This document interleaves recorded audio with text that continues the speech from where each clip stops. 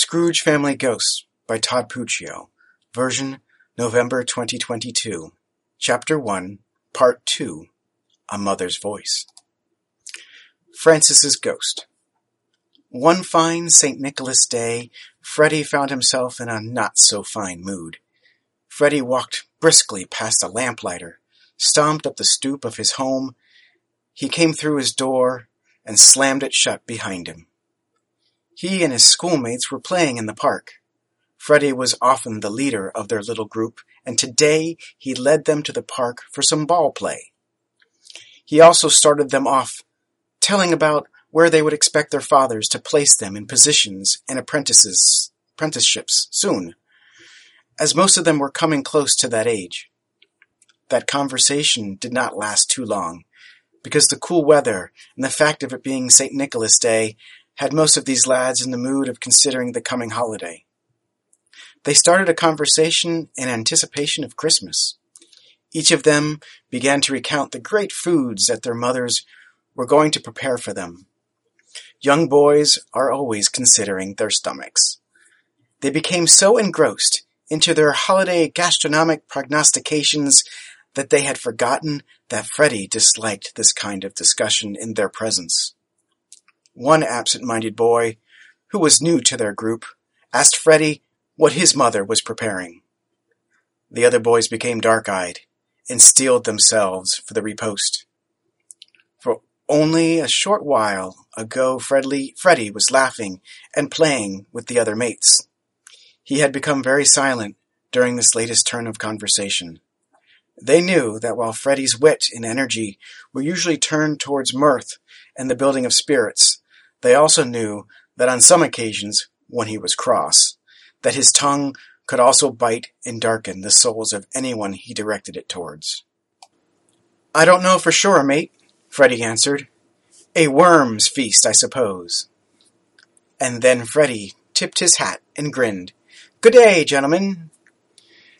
Freddy walked, and perhaps even skipped, away home, hiding his true turn of mind. Up in his small room, Freddy gritted his teeth and contemplated the cracks in the ceiling above his bed.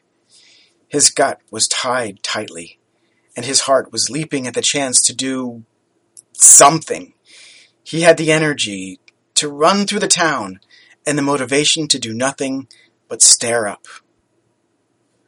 Dark shadows would wax and wane across the ceiling. One might think they were cast from the window, but they were not. Freddy knew that they were Gubma, the dark companion that would move around Freddy whenever he turned his mind to anything that he found unpleasant. Freddy knew Gubma from the earliest age. It was a shadow, and a smell, and a velvet glove that would cross against his chest and back. Sometimes he believed Gubma was a friend that accompanied him through his dark times. Gubma would whisper to him phrases of assurance. They weren't exactly encouragement, but rather truths that Freddy could hold on to. He was motherless. The world would never be kind to him. People were only pretending to be friendly out of pity. He'd never amount to anything or have any real friends. Mediocrity is the best he could hope for, and mediocrity is all right. There was always a long litany of despairing truths that were whispered to Freddy, and he found a strange comfort in them. Gubma may not always be pleasant, but Gubma was always there for him. Freddy's father knocked at the door for the fourth time. This marked an hour since Freddy had returned home, for it was his father's habit to knock at 15-minute intervals to check on the boy. "Go away, father. I have not seen it through yet," Freddy called out. "Your supper is cold. Soon you will miss it," Freddy's father replied. "I will be retiring. You come and knock at my bedroom door if you need me." Freddy knew he had to wait until Gubma left him, and it always did. Once Freddy decided that he had heard all that Gubma had to say. Each year of his youth, Freddy realized that the list of utterances from Gubma became longer and longer. Each day's fears and obstacles added to the list. Freddy would hold tight to his sheets, watch the shadows and wallow in the smells and touches of Gubma until they passed. Then he would return his mind to his father. Freddy and his father had done this routine before. Sometimes it ended by the third knock. Other times they would not see each other again until the morning, and Freddy would not eat until breakfast. On some occasions, in the middle of the night, at the wolf's hour, Freddy would go and knock on his father's bedroom door and call to him, "Father, the storm has lifted and I've gotten through it." And Freddy's father would call back to him through the door, "Lord be praised, my son. You are welcome to join me." Freddy stopped going in and sharing his father's bed when he was 6 years old, but he always appreciated the offer. "I will see you at breakfast, father." Gubma left. It slithered off of the ceiling and into a small drawer in Freddy's nightstand. Freddy never kept anything in that drawer. He was not sure if it was out of fear or respect of this companion spirit. He merely felt it was the proper thing to do. Tonight, however, another thing happened.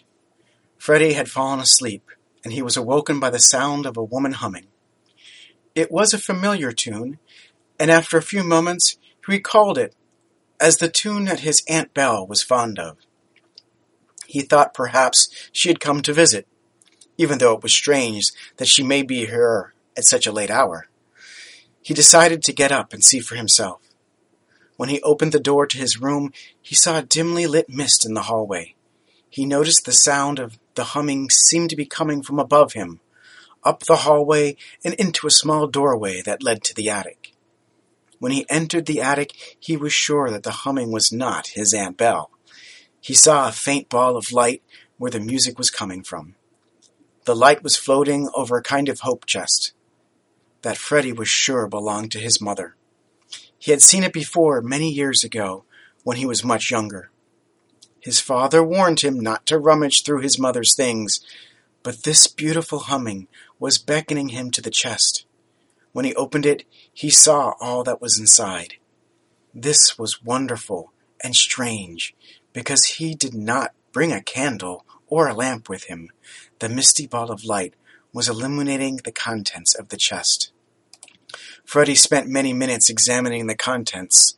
A box of letters, journals, prayer books, and a small figurines and dolls that he thought may be related to Christmas. Freddy realized that the music had stopped some time ago, and the light was slowly fading. Freddy closed up the chest and quietly returned to his bed. He thought he would be too excited to sleep after what he had witnessed, but instead he was covered with a sense of peace and love and comfort, and fell asleep for several more hours.